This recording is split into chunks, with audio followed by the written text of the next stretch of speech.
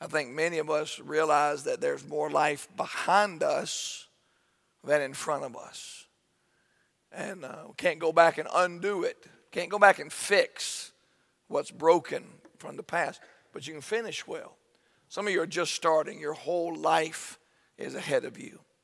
I would pray that you would run well and finish well. It's going to come quicker than we think.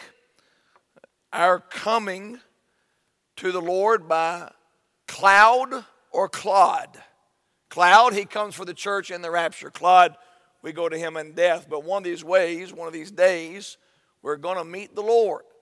And we want to be able to say that we did our best and we finished well. Today and next Sunday, I'm going to speak to you about getting involved in the greatest work the church has, and that is the gospel work. We'll step out of Exodus for a few moments and go to the book of Mark, chapter 13. Begin reading with me in Mark's gospel, the 13th chapter, in what is called the Olivet Discourse. The Olivet Discourse is recorded in the Synoptics. Here in Mark, it's recorded in chapter 13. In Matthew, it's recorded in chapter 24 and 25. In Luke, it's recorded in chapter 21. All three of these passages give us insight and information to the Lord's great teaching on the coming or his coming, the end of days, as you will. And as you look at it, you find, you could, by the way, you could go to 2 Timothy 3 and some other places and add to it, but you find what we commonly refer to as the signs of the time. The signs of the time. I want you to begin reading down in verse number 5. Mark's Gospel, the 13th chapter. Jesus answering. Now the question was asked in verse 4. Tell us, when shall these things be? And what shall be the sign when all these things shall be fulfilled? So the Lord begins to answer that in chapter 13, verse 5.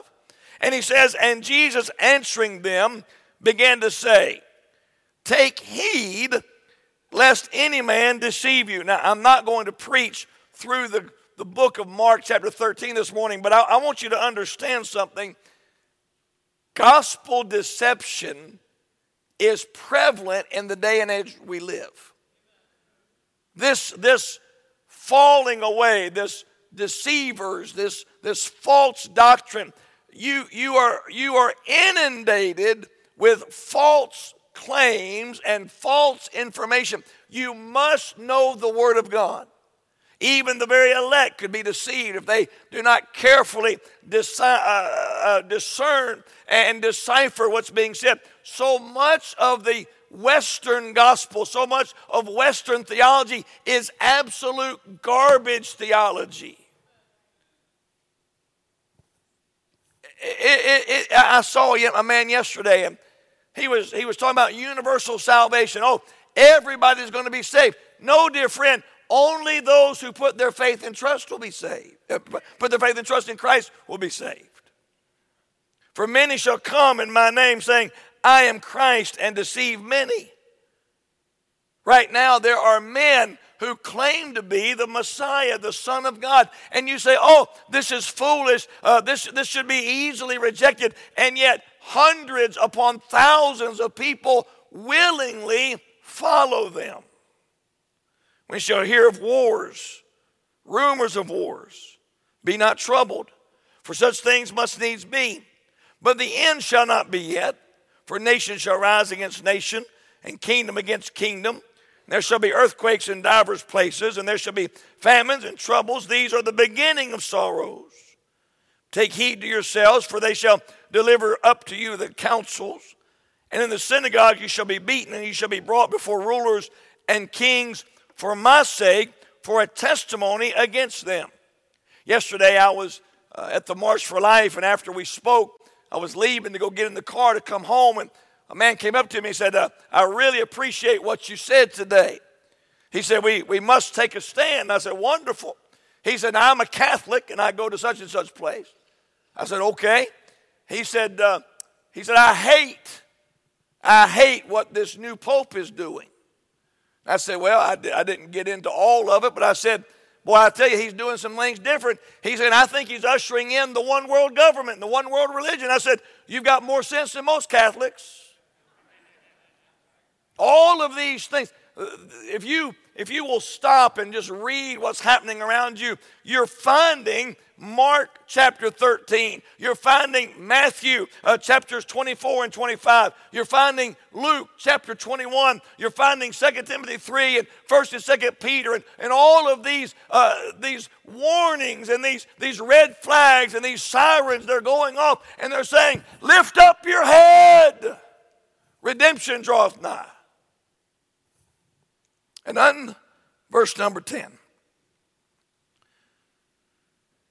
And the gospel must first be published among all nations.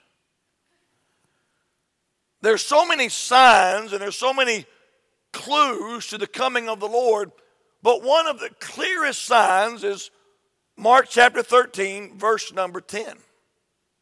And the gospel must first be published among all nations. Well, Pastor, there's so many people that haven't heard. We've got a long time. 2033. 9 years. Say, preacher, what are you saying? David Nelms is a dear friend of mine. He runs the Timothy Initiative. And David said to me that according to his statistics with the Timothy Initiative and the Joshua Project, there are 17,000 people groups in the world. Now, these are not nations. These are people groups, tribes, cultures, ethnicities. He said there are 7,400 unreached people groups, UPGSs. He said there are only 150 unengaged people groups. Out of those 7,500 unreached, they have had the gospel given. Now, they haven't seen conversion yet, but there's only 150 unreached people groups, so that there would be followers in every tribe, in every nation, 150, 7,400 total, 150 yet touched. 3.4 billion people living in the unreached people groups. You say, well, man, 3.4 billion people, they are projecting that the gospel will be given to every unreached people group no later than 2033. So how can we go from 6,000 years of human history where we've barely gotten the gospel around the world to now to get it to 3.4 billion people in less than 9 years? It's very simple. What the devil uses for evil, God uses for good. What's the big thing that everybody's up in arms about that's going to kick off the end of days? They're going to reach the point of sentience and they're going to become their own thinking, doing, and take over Skynet. Artificial intelligence has changed Bible translation to the point now where what would take decades of scholars takes moments. The World Wide Web, the things that you and I say, oh, all of this is evil and bad. The ability to get the gospel to these unreached people groups, you can go to the backside of nowhere and still find telephones, devices. You'll see a Bedouin tent with a dish. It is now physically and electronically capable, technologically available. This is not some Star Trek, Star Wars, somewhere in the future. It is now here that we can get the gospel around the globe in ways that we never thought possible. The printed page, whether it's electronically printed or here's one thing that we're working on for Haiti. So many people can't read. Now you can buy solar-powered Bibles that hear the Word of God, powered by the sun. They can go anywhere, any tribe, any tongue, any culture, any land. The Joshua Project says we will have the gospel around the globe.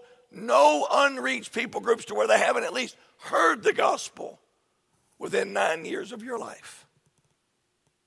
You want to get the Lord back? Get the gospel out. You want to hasten the return of the Lord? Get the gospel out. You want to be part of those that are getting the gospel to billions upon billions upon billions of people? Get the gospel out. Do your part. Get engaged. Get involved. Get serious the fact that there is a lost and forever hell. And that men and women without Christ, they do not go to heaven. They must be born again. And you say, preacher, how do I get to Africa? You don't start in Africa. You don't start in the Middle East. You start in your family. You start in your neighborhood. You start in your school. You start in your workplace. You start in your gas station. You start at your restaurant. You start at your place where you spend time with people, and every person you meet has an ever-living, never-dying soul, and you have been put there to make a difference. Our church must transition. Our church must realize we are not trying to entertain the sheep. We are trying to win the lost. We must transition from come and see to go and tell. We must make the main thing, and that is the proclamation of the gospel of Christ. For without it, man has no hope of heaven, and without it, the church has no hope of well done, good and faithful servants. The business of the gospel. The gospel is 1 Corinthians 15. Somebody said to me one time, is your church a full gospel church? I said, oh yes, absolutely. We're a full gospel church. Now, they thought something different than I told them, because their idea of a full gospel and my idea of a full gospel, see, I've got a Bible gospel, not an emotional gospel. The Bible says in 1 Corinthians 15, brethren, I declare unto you the gospel which I preached unto you, which also ye have received, and wherein ye stand, by which also ye are saved. I like that word, saved. I know I'm on my way to heaven. Nothing can take it from me. Nobody can hinder me from going. Why? Because I didn't buy it. I didn't earn it. I didn't get it. It was given to me by the grace of God through faith in the Lord Jesus Christ. And what God has done, no man can undo. I'm saved, saved, saved. Keep in memory what I preached unto you, unless you believed in vain. For I delivered unto you first of all that which I also received, how that Christ died for our sins according to the Scripture, and that he was buried, and that he rose again the third day according to the Scripture, and he was seen of Cephas, and of the 12, and above 500 brethren at once, of whom the greater part remain unto this present, but some are fallen asleep. Here's the gospel. Christ died on the cross. Christ was buried in a borrowed tomb. Christ rose again on the third day. Christ was witnessed by men and women who saw him. And now our job, as was their job, is to be witnesses to what Christ did. He defeated death. He defeated hell. He defeated the grave. He gives hope beyond this life. It is your job. It is my job, if you're saved, if you haven't believed in vain, to tell others what Christ has done. Say, what about all this other stuff? It matters. It's important. I understand there's a necessity to contend for the faith, to fight for the cardinal doctrine of the truth. But brother and sister, mark this down. You get wrong on the gospel, you'll get wrong on everything else. Some of you this morning, you don't have a faith.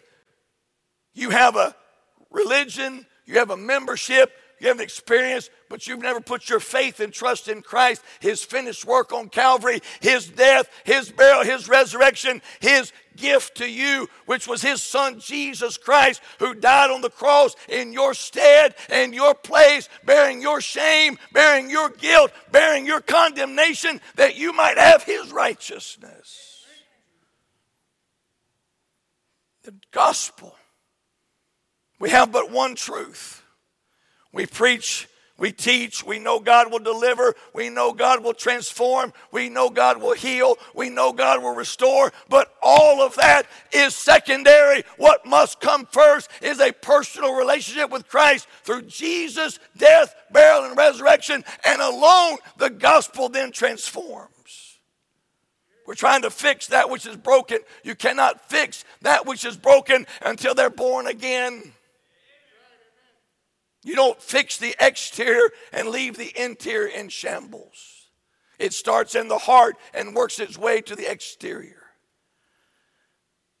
Mark chapter 13 says the gospel must first be published. Well, what is the gospel? It's the death, burial, and resurrection. What is the word published? It is the Greek word that means to herald or to proclaim, to preach. Webster says it is to make generally known, to make public, to announce, to disseminate to the public, to produce or release for distribution, to issue the work of an author. We have the greatest author and the greatest work, and it is our job to disseminate that work to a world around them that doesn't understand what it means to know Christ as Savior, to know that you're saved, to be born again. It is the church's job to publish what Christ has done. How shall they hear without a preacher? So I'm not a preacher. You're a witness. And your job is to preach the gospel. I want to give you three things this morning. And I want you to understand this has to be a radical shift in our thinking. We have to get more concerned with those that have not heard than those that have heard. Why should a man hear over and over and over when there are so many that have never heard once? It's a global command. The world, all nations, every tongue, every tribe, every creed, every color, every culture. Matthew chapter 28 is our commission. Jesus came and spake unto them, saying, all power is given unto me in heaven and earth. Go ye therefore and teach America, Europe, no, all nations, baptizing them in the name of the Father and of the Son and of the Holy Ghost, teaching them to observe all things whatsoever I've commanded you. And lo, I am with you always, even until the end of the world. Amen. Teach them. That's witness to them. When they make a profession of faith, we explain it to them. We show what it means. We instruct them. We baptize them. We ground them. We disciple them. Why? So that they can in turn go teach someone else. The old preacher said, you want the power as you go? No go, no lo. Lo, I am with you always. You don't get the power until you go. We're waiting for the power. You go, the power follows. But ye shall receive power after that the Holy Ghost has come upon you. You shall be witness unto me both in Jerusalem, Judea, Samaria, and the uttermost parts of the earth. Jerusalem, Pinellas Park, Seminole, Largo, Kansas City, St. Petersburg, Clearwater, Old Town, all around. Gulfport, St. Pete Beach, wherever you live, that's your Jerusalem. Judea, that's Pinellas County, Pasco County, Hillsborough County, Manatee County. That's around the state of Florida. Samaria, that's Haiti. It's the Caribbean. That's Mexico. That's Canada. That's all those close by that every one of you could go and make a short-term mission trip in a Samaritan area, because within 2 hours you could be in a world that you have no idea exists. To the uttermost parts of the earth. The uttermost. The 1040 window, you would be shut. Oh, there's nothing going on there. That church is thriving. That church is exploding. People are coming to faith all over the 1040 window. Asia is exploding. Asia is seeing missionaries being sent all over the world. The Koreas, North Korea, the church is exploding. You say, we don't see buildings and we don't see TV. That's not the church. The church is men and women that come to faith in Christ and do the work of telling others about Christ. You don't need buildings. You don't need fancy this or much of that. You need the gospel. Paul writes in 2 Corinthians chapter 10, not boasting of things without our measure, that is of other men's labors, but having hope. When your faith is increased, we shall be enlarged by you according to our rule abundantly, to preach the gospel to the regions beyond.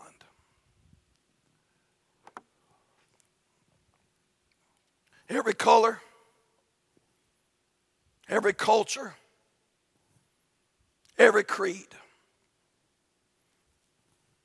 the regions beyond. Most of you in this room, and I desperately love you, most of you in this room, with some exceptions, live in a very small world. Your husband, your wife, your kids, your family, your little zip code. And all around you are people who are lost, but you'll never leave your region. You'll never get out of your comfort zone. You'll pass them by the thousands. You'll miss opportunities like you wouldn't believe. Because you never realize that a global command starts locally.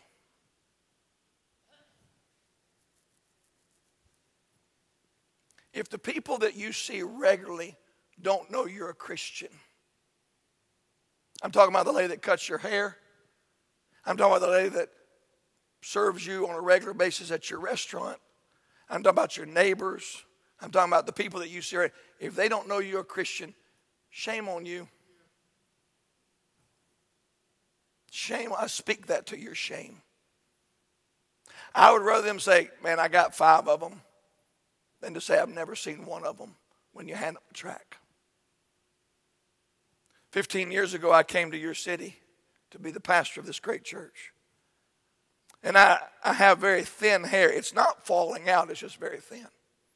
Because it's very thin and I keep it very short, it's very difficult to cut, because if you make a mistake, you can't just cut some more off to level it out. There's not a lot there. A lot of you think it'd be an easy haircut. I thought it would be an easy cut, but everybody that cuts my hair says, I hate cutting your hair. I hate it. Hate it. So I'm nervous. When you go to a new town, you got to get a good barber or a good stylist, whatever you get. So I asked the lady that had been cutting my hair for the past 12 years, I said, Amanda, how do I find a good lady or a good guy to cut my hair? She said, go to an expensive place that has character people and then look around. I said, I don't know nothing about the hair world. I'm straight. She said, go to an Aveda salon. They'll be professionally trained at an Aveda salon. Went to an Aveda salon. The guy said, I got a little girl here that just came out of the Aveda salon. I think she'd be wonderful. Her name was Vanessa. She sat down. She said, what do you want? And I said, this is it. And there's not a lot to do here. She cut it the first time. I said, I'll be back. I go every 3.5 weeks. Every 3.5 weeks, I get a haircut. What do you do, Brent? Oh, I'm a preacher. It's interesting. She kind of tensed up. By the way, my salon, and I go to a salon. I got 6 kids. Leave me alone. My salon, extremely different place. Extremely different. This extremely different place. Two guys that owned it became two friends of mine. Culturally, we were as far as east is from the west. Everybody in there knew after a few months, that's the preacher. Over the course of a few months, I began to talk to her, and she told me she had a little girl. She was embarrassed to tell me she wasn't married to his daddy. I didn't even let that faze me. That doesn't bother me a bit. See, I don't care how we get to where we are. Let's get from where we are to where we're going. Over the last 15 years, Vanessa has cut my hair. Probably 12 years ago, I led Vanessa to Christ. She got baptized. She's now a youth leader at another church. Her and her husband have gotten married. They've been together all these years. Every day we go in, every time I go in, we talk about the Lord, about the goodness of God. She owns her own shop now. She hires other people. She tries to be a witness. How many times has he cut your hair? How many times has she cut your hair that you never even bragged on the Lord? I'm not talking about giving a tract. I'm not talking about a witness. I'm talking about just talking about how good God is. You say, well, man, I'm in the middle of a salon that is anti. They don't embrace what we believe.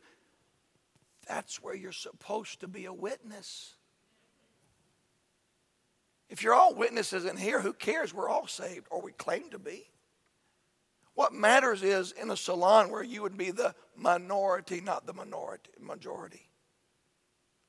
We went out to eat the other night after our basketball game. Friday night, we did really well. We won all our games. Thursday night, we got shellacked. We lost all our games. Nobody likes to be in a good mood after your team loses. Went to Wendy's, Taco Bell, some other places. What's your name? John. Hey, my name's John. With as many names as I have, you can catch a lot of people. I'm John. Oh, nice to meet you, John. What y'all doing? Oh, our school just lost up here at Elfers. We're on our way home. Oh, okay. What do you do? I'm the pastor. Oh, I used to go to church. I didn't say a word. I used to go to church. When I was in Ohio, I was part of a good youth group. I was involved. Since I moved here, I said, well, we're a little far. And I reached in my pocket. And I didn't have anything. Because I'd put all my stuff in the bag to coach. I didn't want to carry it in my pocket. So I went and sat down to eat. A few minutes later, this lady, she was just standing there next to me when I was talking to John. I came back out, and all of a sudden, everybody in the restaurant that was on our team was eating those little mini, what are those little mini things called? Frosties. I always trust a heavy guy to get their Frosty. Praise God. They were eating Frosties. I said, where'd y'all get them Frosties? She said, that lady gave us Frosties. Went out to the van, got my bag, came back in. I said, how many of you are on the clock tonight? Because they were about to close, and we brought in all these teenagers. She said, there's 5 of us on the clock. I said, here's $10. I put up $50. I put up $10. And I wrapped them in a little tract. And I said, no, this is for everybody. When I walked out of that restaurant that night, 5 people were looking at a gospel tract. Now you said, preacher, what's going to happen? I don't know. I don't live in Newport Richey, but I know this. As I passed through that part of Samaria, that part of Judea, I had an opportunity that I didn't ask for, that the Lord presented in front of me, and I was able to give them the gospel. Now, I'm going to tell you, if it's going to be a global command, it's got to start locally. If we're going to see the Lord hasten his return and get the gospel around the world, stop worrying about what the missionary is doing in Africa and start worrying about what your family is doing in Pinellas Park. Number 1, it's a global command. But I want you to notice this, it's going to take a great company. Psalm 68, verse 11, the Lord gave the word, and great was the company of those that published it. Matthew 9, the harvest is truly plenteous, but the laborers are... Well, preacher, nobody's getting saved anymore. I'm convinced we're wrong about that. I'm convinced the reason people are not getting saved is because people are not giving the gospel. The harvest has been plenteous for 2,000 years. It's white. It's ripening past ripe. And yet, we're not picking the fruit available because we're sending so few laborers into the harvest field. We have the greatest news in the history of the world that you can go to heaven. The guilt and shame of your sin can be washed away by the blood of Christ. It is the best news. It is the good news. And the world hungers to hear it.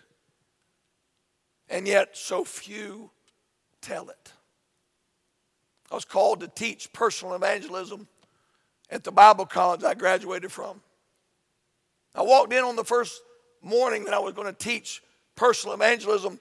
Here's all these young preachers going to go out and preach the gospel. And I said, here's your first quiz. Reach in your pocket and pull out a tract. I don't care what church it's from. I said, reach in your pocket and pull out a tract. Write your name on it. It's a 0 or 100. You pass or fail. And it was amazing to me how many preachers that were there to be trained for the gospel did not have a gospel tract. I had some guys borrowing tracts from a girl. She lived in Arizona. He lived in Michigan. Give me an Arizona tract. I'm like, sir, I don't think you got this from your home church. So let's do this. Let's start over here, front to left, front to back, left to right. Who's ready? There'd be some. I see some of you.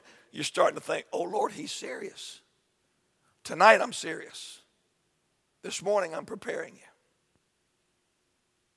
Tonight, it's money where mouth is. It's rubber where road is. And by the way, I know that by making that statement, I'll thin the herd tremendously. I'm at the point that I'm not so much impressed with those who come and see as those who go and tell. Tonight is commitment. Tonight is just, is it in there or not? It's got to be more than me. It's got to be more than Colin. It's got to be more than Joe. Joe Hajecki has seen 70 people trust Christ in the last 6 months. You say, what's he doing? He's going and telling. I don't know how math works, but I know if one has 70, two could have 140. And I know that 3, now I don't know math well, but if 1 has 70 and 2 has 140, 3 times 7 is 21, add a 0, that's 210. And I know 4 would be 280. Aren't you impressed? 5, wouldn't that be around 350? Preacher, what would happen if 300 people got saved? It would begin to impact the community. It would begin to impact elections. It'd begin to impact schools. It'd begin to impact churches. What if 600 got saved? What if 700 got saved? What if 800? Well, if 1 does 70, what if 300 or 400 got busy telling others about Christ? So, well, Joe's just got an unusual gift. Joe's an ordinary man who understood that there is a command that all of us are to be witnesses. He's retired. He has free time. I've said this for years in our church, and I still don't understand it, and it still drives me batty. I do not understand how you can be retired, have time, have money, have opportunity, and do less for Christ than you did when you were busy working a full-time job.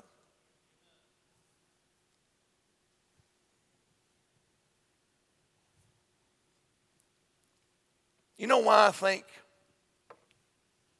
that soul winning is so hard for most of us? There's not been a giant change in your own life. There's not been a giant change in your own life. And if there has, you've gotten over it.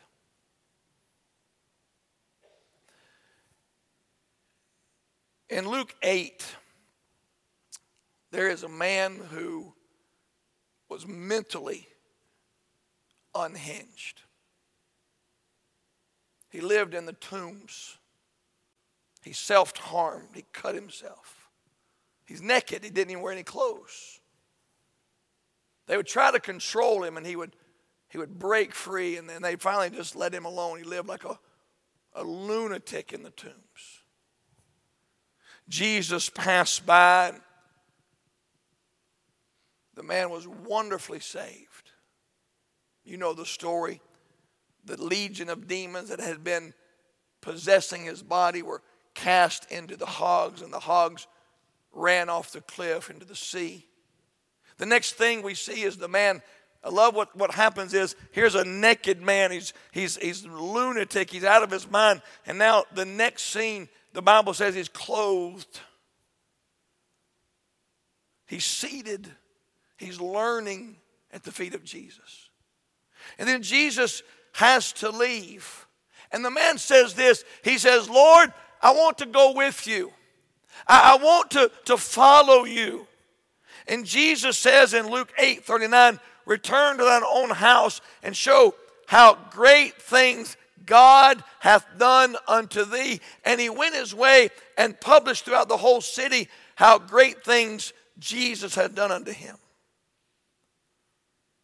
He wanted to follow. Or let me say it like this. He wanted to go and see. And Jesus said, no, you go and tell. Go and tell. This was a miraculous change. This was a miraculous change. Here's a man that had nothing.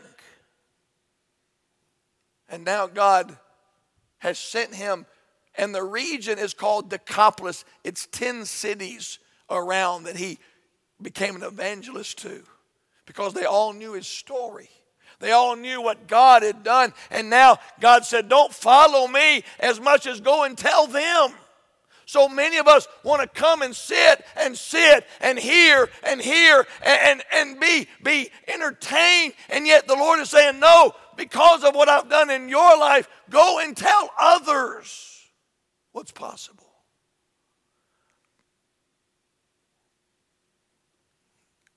Have you got over it?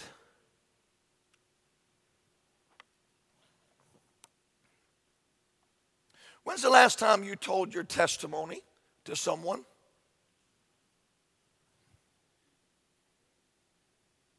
When's the last time you told somebody, oh, I was out of church, I was lost, or whatever your story? I don't know what your story is. Everybody has a story. Every story matters. Oh, man, I was empty.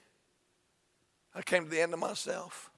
I was suicidal. I was drunk. I was successful. I had all the money in the world, had no peace, had no joy. I was a drug addict. I was a prostitute. I was a lesbian. I'm a homosexual. I'm a bisexual, pansexual, transsexual. But God radically transformed my life. Well, last time I told your story this morning again, Colin. It's my fun. It's my joy to make fun of Colin. What God has done in just a radically short amount of time. Gypsy Smith said we've got over the wonder of it all. You may be Chloe Alfiero, who has a testimony because she's been raised in faith. But watch this, her mom and dad weren't. She experienced the privilege of being raised in a Christian home as many of us did. Listen, the testimony begins with mom and dad getting saved, mom and dad doing right, grandma and grandpa getting saved. That testimony is a shared testimony because if they never got saved, I never would have got saved.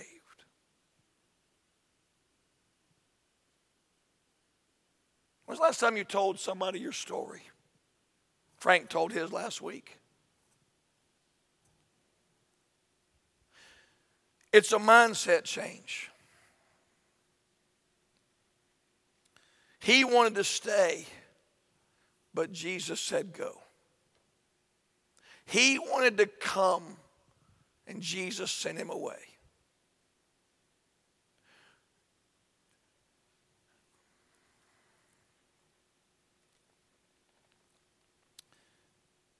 I've been asking the Lord so much the last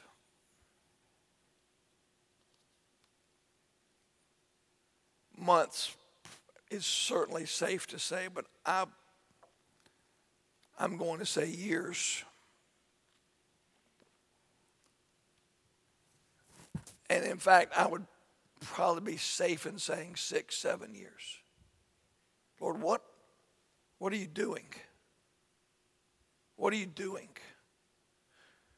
2 steps forward, 1 step back. Can't get too far like that. Lord, what are you doing? It hit me this morning like a ton of bricks that last year for Ministry Involvement Week, it was so different because Tim was here. And because so many that are now with the Lord were here. I'm like, well, what are you doing? And I think this last few days, I think the Lord has been really just impressing in an incredible way that our mindset has to change. And here's what I mean. I don't think we're off like going in the wrong direction. I think that we've been trying to reach people the wrong way. Right motive, wrong way. Now I think we ought to be excellent in everything we do. I think we ought to look right. But we focus so much on the experience internally. Getting our music and, who's going to replace Tim and who's going to do this? And we have to do that. And we're so worried that when people come, they won't have a good experience. And the Lord's like, I didn't call you to come in. I sent you to go out. And while we must maintain certain things, the beauty of the building and the lobby and the coffee shop and all the internal things, we must have a mindset change. It's not about what we do in here as much as what we do out there. In here matters. It matters terribly because it's worship. And we worship our God and we hear from our God and we give to our God. I understand that. But it is in here that we should go out there. The gospel. In 9 years, I believe it's much less than that. But in 9 years, statistically, the gospel will be in every unreached people group. Now, if that is the case, then you say, well, we've got 9 years. I believe we have less time than that because I believe at the rate that this technology is advancing, that may cut that tremendously. Say, preacher, how can we make a global difference? I wasn't preaching, I was presenting iOS up in Trenton, Georgia over the holidays. And Trenton, Georgia, if you know where that is, that's a little dot on the road between Alabama, Tennessee, and Georgia. It's right in the northeast part of Georgia, but it's right by Alabama, and you can see Lookout Mountain from Trenton. Small church, country church. My brother-in-law is a pastor. They've got 20 people that showed up a few months ago. Migrated from a town, a country I could not even begin to show you on the map where it is. It's one of those new countries that after all the wars, they just carve a new country out and say, okay, you're Kyrgyzstan. I don't know where Kyrgyzstan is. I know they speak Russian. They don't even speak English. They're learning English, but they're saved, and they found their home in Trenton, Georgia. Here's my brother-in-law that has now a global influence. Ukraine, Kyrgyzstan, Russia, because of the Lord bringing them to us.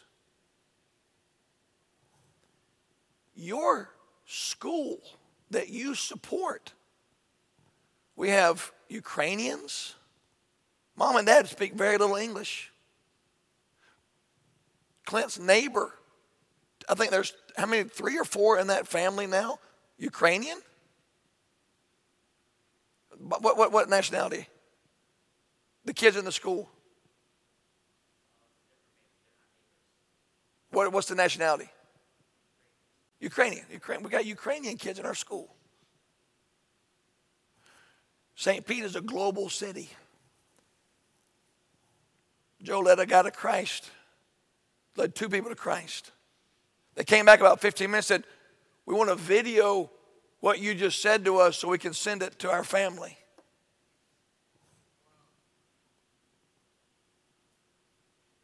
If you're more concerned with what you're getting in here than what we're giving out there, we must change our mind. In here matters. Don't miss that.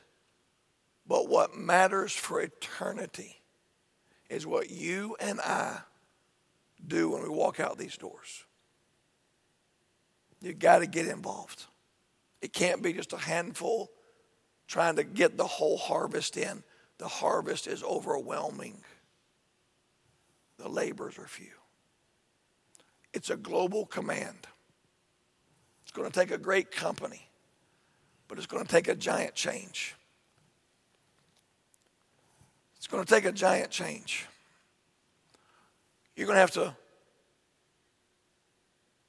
personally ask the Lord to grow you, teach you, and use you.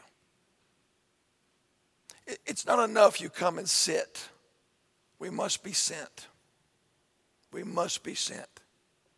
When they come into your automobile dealership, when they come into your cubicle, when they stop by your house, when you go into their business, they ought to know, as the opportunity arises, they ought to know that you're a changed person through Christ and that He will change them. So what if they do not respond? That has nothing to do with you. You're a testimony. You're a witness. Your job is simply convey the message. Publish the message. It must be a change. If our church is going to be blessed, it is going to become a gospel central church. Father, the morning is ours to decide. If we had a business meeting of the future of our church, it will be a meeting such as today where our people decide we will be gospel centric. It will become the heartbeat, the dynamic, the end all be all of our church to proclaim the death, the burial, and resurrection of Christ around us, around the area, around the country, and around the world. Motivate, convict, challenge, change.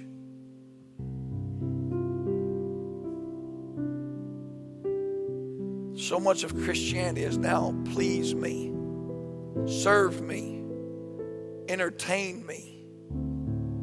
And yet biblical Christianity is to go into all the world and preach the gospel. Please, let this ministry involvement week be a week where people say, I will pick up a part. I will do something. All can do something. Some can do more, but all can do something. May every person here today be under the convicting work of the Holy Spirit that a Christian that is not going, a Christian that is not ministering, a Christian that is not serving is not really even a Christian, because they are not obeying the greatest commands that Christ gave, which is to love Him and love others, to go into all the world and preach the gospel. If there's one here this morning that doesn't know you as Savior, how silly and sad it would be to die and go to hell when the gospel is offered that Christ loves them, died for them, was buried for them, but most importantly, rose for them, and will give eternal life to all who will believe. Now you've got to do something, because we cannot continue as business as usual. We pray it now, we ask it in Jesus' name. I'm going to ask you to stand to your feet. want to ask Ira to sing. If God is speaking